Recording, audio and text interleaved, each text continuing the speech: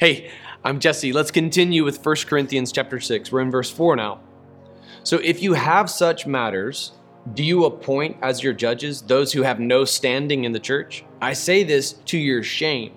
Can it be that there is not one wise person among you who is able to arbitrate between fellow believers?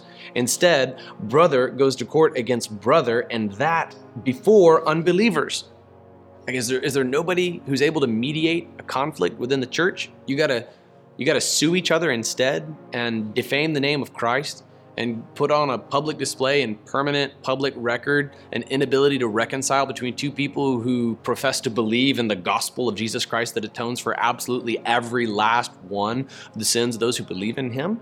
There ought to be somebody somewhere in your church who's able to referee this thing, who's able to step in as a brother and speak wisdom into it. If you followed step one, then the two parties would have handled this one-on-one, and that handles the vast majority of the issues. I've never seen Matthew 18's 3 steps for church discipline fail. I've seen it botched and the results are catastrophic, but I've never seen this process fail. And that includes pretty significant matters. It includes even matters in which financial restitution is necessary.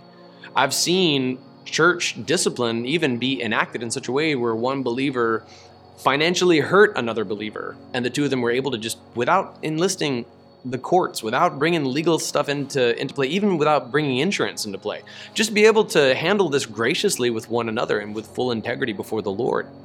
Now, if there's a matter that would go beyond the scope of what Paul constitutes as trivial, if you've got somebody who is absolutely hell-bent on axe murdering as many people as possible, maybe it's better to lock that person up so they can't go around hurting other people. If there's an abuser at work, then yeah, maybe you do need to at least rely upon the governmental capacity to temporarily incarcerate someone so as to investigate and make sure that everything's being done in a way that doesn't endanger other lives.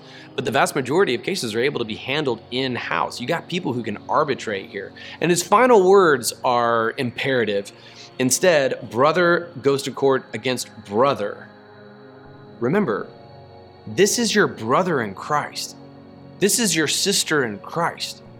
This is a spiritual family.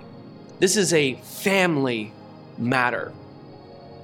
When my kids are having an argument over who gets to use the pitchback net next, I don't post about it on social media because it's none of your business. It's a family matter, and we're going to handle it in-house.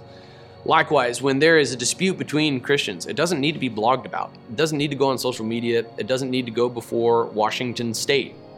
Rather, handle this in-house.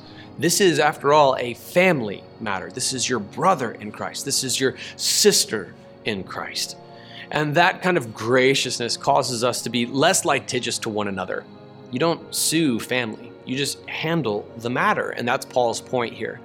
Remember this, remember this, remember this.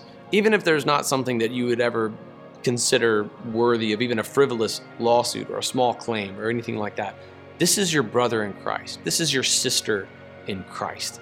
It is better to just be wronged and forgive and move on than it is to exacerbate the problem, causing other issues, and then compounding the process for reconciliation, which won't bring you peace anyway. We'll talk more about that tomorrow.